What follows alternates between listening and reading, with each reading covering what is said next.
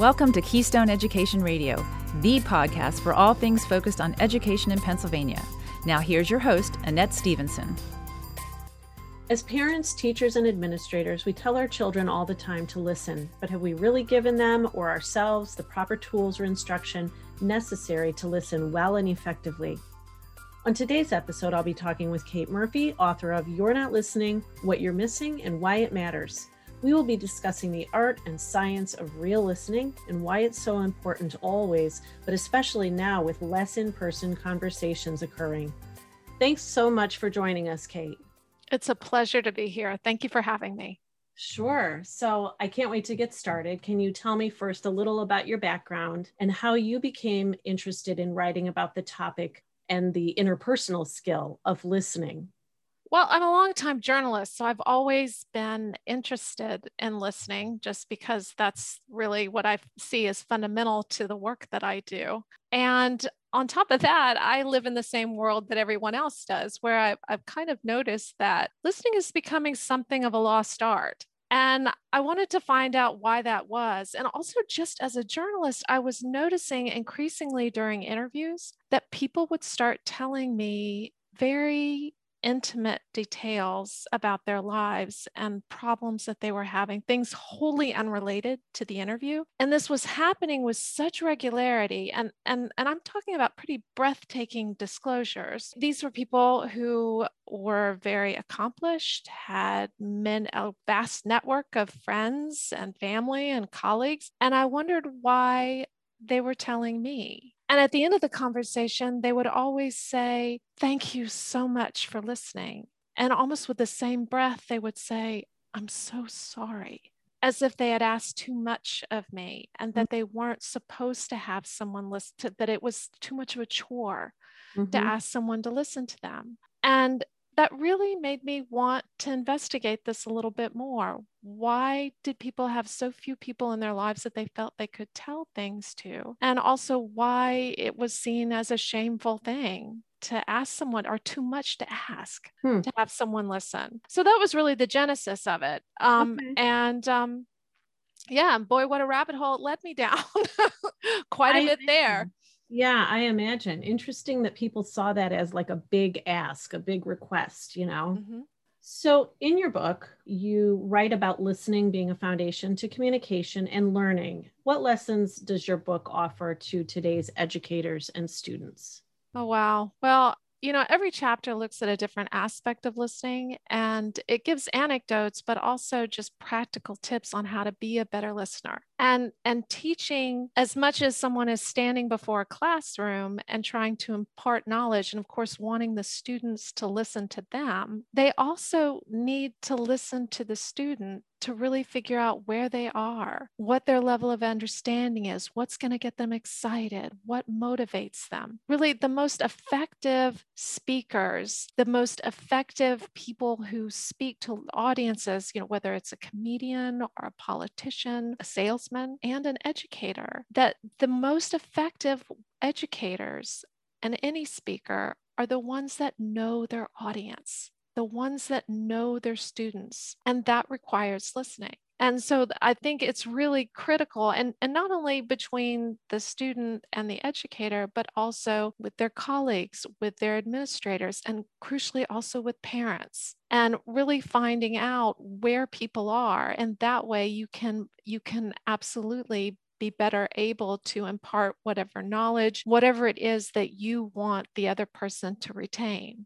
Absolutely a good point, which I think most writers hopefully hone in on, knowing your audience, but what a kind of salient point with that. You also talk about technology and specifically our dependency on it, our heavy use of technology, social media, our use of digital communications, and how this has caused us to be not as effective or even not as good at listening. So with this kind of past year of virtual existence that many have been doing, and certainly the students have been doing virtual learning in many instances, and we're all spending more time in front of screens, how would you recommend that we address the impact that this experience, this extended experience in front of screens has impacted the kids, and how we can help them be better listeners or to continue developing their listening skills?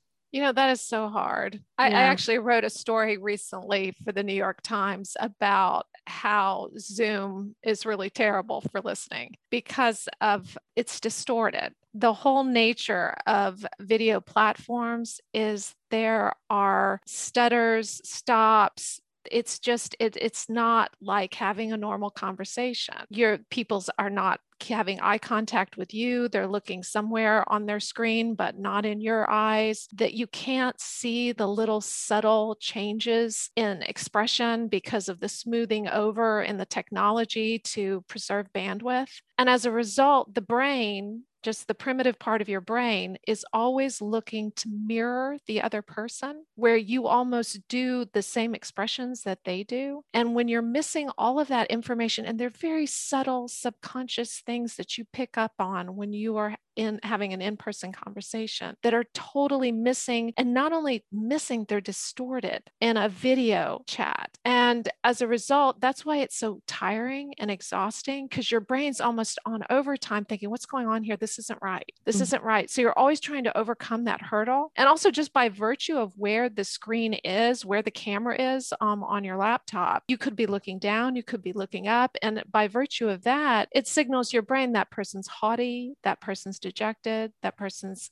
angry, this person's sad. It's not conscious, but it is something that you're trying to overcome. And don't get me wrong. I mean, video is great, particularly I would think in the teaching context when you need to show something, when you're showing a problem you're trying to work out, or you're trying to show something visually. I think that's very helpful. But in terms of really trying to connect with the student or see where the student is, it's actually better to turn off the camera and really just listen and pay attention to the tonality of the voice. And there's also something about just, being in the person's ear, particularly if they're wearing headphones, where there's a little bit more of an intimacy to it. By virtue of it's better to have no visual cues than distorted visual cues. And so if you really want to touch base or check in with a student, it probably is better not to have them looking at you in that distorted circumstance and you looking at them in that distorted circumstance, to just talk with them, hear each other's breathing, have that conversation. That, I guess, would be my first recommendation. And the other is just to be cognizant of that is something that's a hurdle making all of this more difficult. And this is why you're so tired at the end of the day. Not that teaching is an incredibly exhausting and absorbing profession without the video, but I think this is asking you all to go above and beyond, because it is exhausting. It's causing a literal brain cramp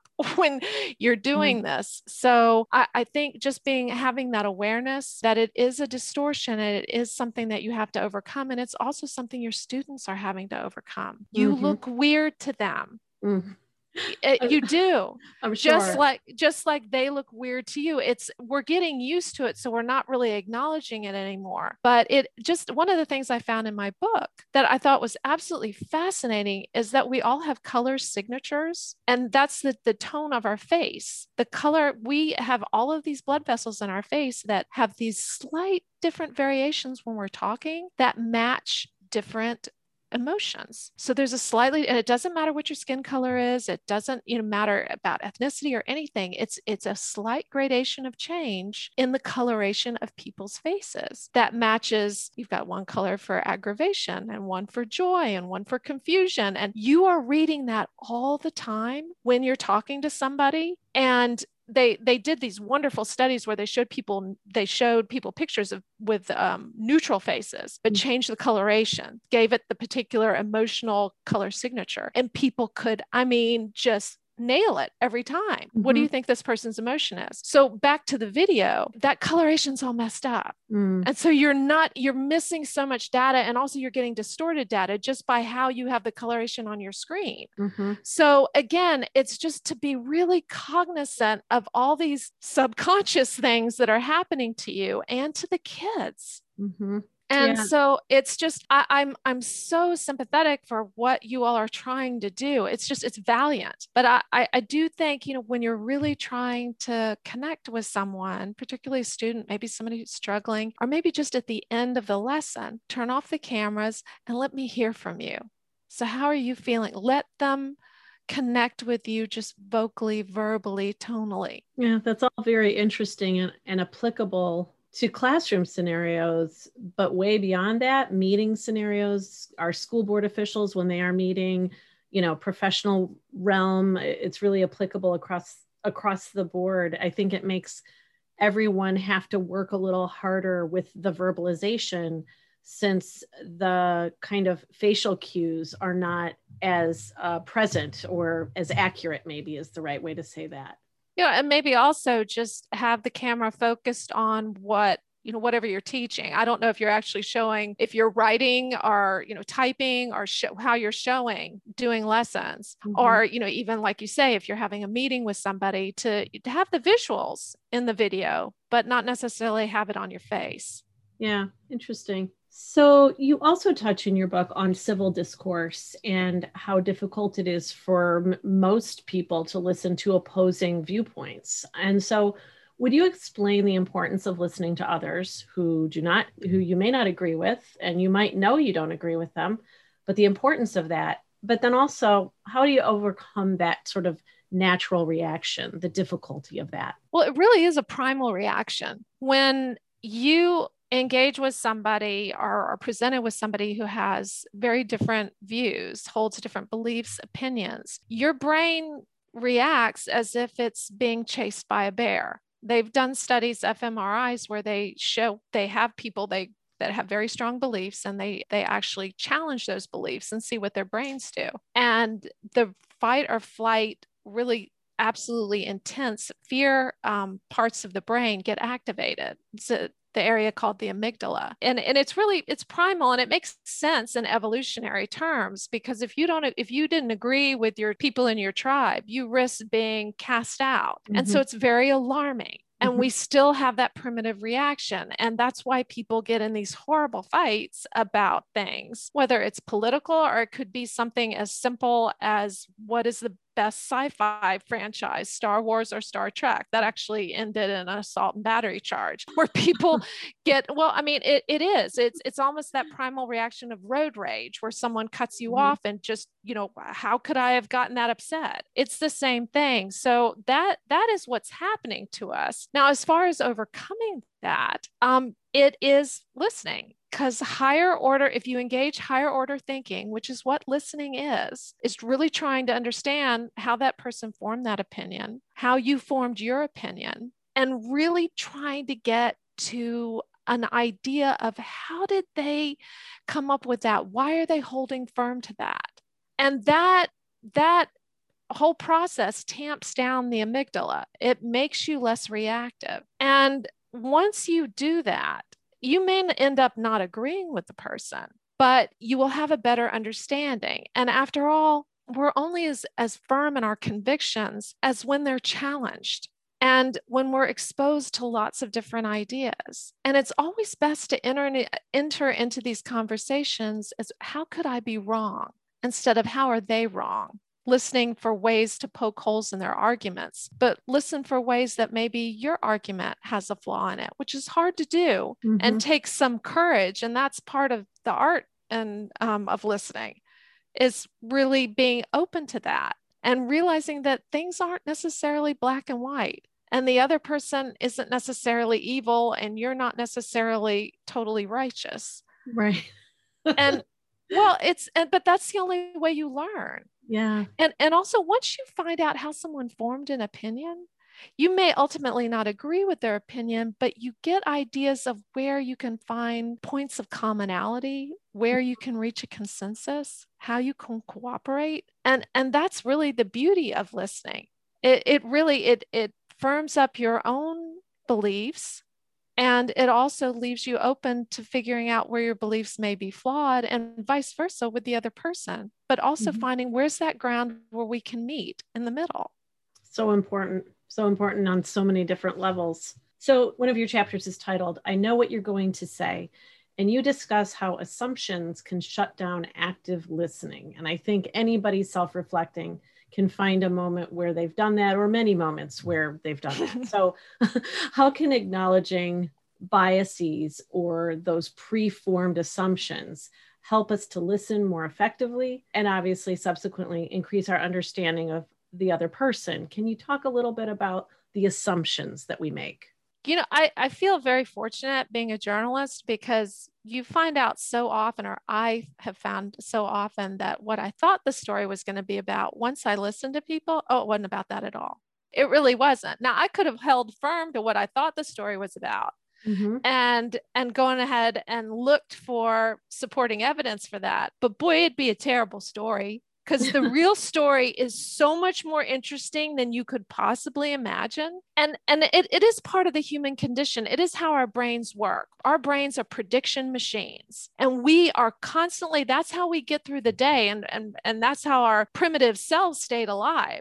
When you predicted where the tiger was going to be, then you live to see another day. So we're primed to make those assumptions. So none of this is, I hope, and no one listening thinks that my book is wag your finger and everybody, we all do this. This is what we all do. That's really why it's an art. To being a good listener is being able to realize I'm making an assumption, and how you stop that is to really ask questions, to first be humble enough to know you don't know everything.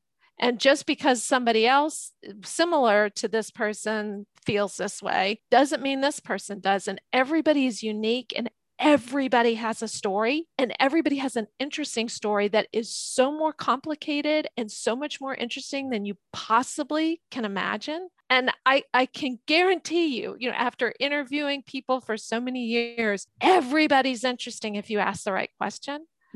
And so that's really a key to being a good listener, is to really keep your mind open and know this person knows something I don't, and I want to find out what it is. You're almost like the Sherlock Holmes in the conversation. What's the interesting thing I can find out? What's going to overturn my assumptions? How am I going to be surprised? And that is really, and that's also the fun of it. That's what makes life really worth living. We're here to connect with one another. We're here to discover one another. That's how we cooperate. That's how we've advanced as a species, to really listen and find points of agreement, and to really develop each other's ideas, and to learn and grow from one another. Totally true. And, you mentioned we're here to connect with one another. And I think that topic of connectivity has just become so apparent and prominent this past year, while we've been unable to connect in person in most instances, but still needing that connectivity, that, ability to connect, even not being able to be in the same room with one another. So I think all that you've covered in your book, which is certainly applicable prior to COVID and after COVID, and takes on sort of a different shape and form during these past, 11 months, I would say. Oh, I think you are really very much on point about that, because I never would have imagined when I wrote the book that, of course, no one imagined that this would happen. But, Right. If months of home confinement have taught us anything, all this social distancing, it's how much we long for the company of others. It's really made, all of this has made the point of my book, or underscored it in a way that I never thought possible. I mean, texting and Zoom are poor substitutes for being present physically and emotionally. And countless readers of the book have emailed me to say that having to maintain physical distance from other people has made them more aware of their emotional distance. And they said that reading the book has helped them to listen better and become closer to not only to those people within their quarantine bubbles or pods, but also to more distant friends and family whom they're now making a point of really touching base with and calling regularly.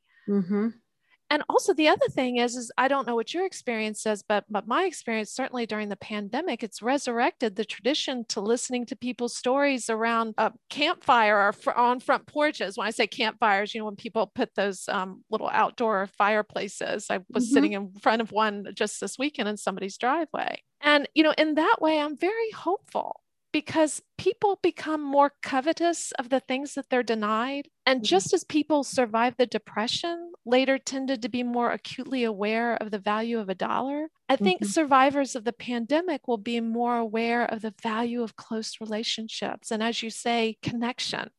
And listening is the best and really the only way to develop and sustain our connections in both good times and bad. It will be truly interesting to see how everybody comes out of this in so many different ways. But I think you couldn't be more right about the, coveting what we are not able to have right now. So I'm very curious to see how we kind of evolve as a society coming out of all of this.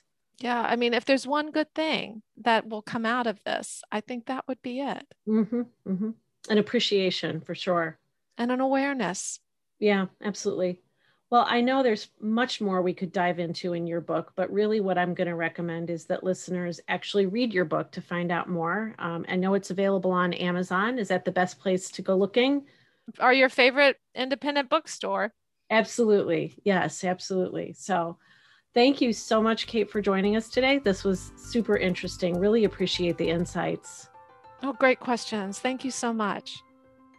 Keystone Education Radio is a production of the Pennsylvania School Boards Association. This episode is brought to you in part by CM Region Insurance Company and Gilbert Architects. Visit our website at keyedradio.org for more information on today's discussion and past episodes. Subscribe, share, and follow us on social media so you can stay tuned to new interviews and topics. This is Annette Stevenson saying thanks for listening to Keystone Education Radio. The views and opinions expressed on the Keystone Education Radio podcast are solely the views and opinions of our guests and do not reflect the views and opinions of the Pennsylvania School Boards Association. Thank you.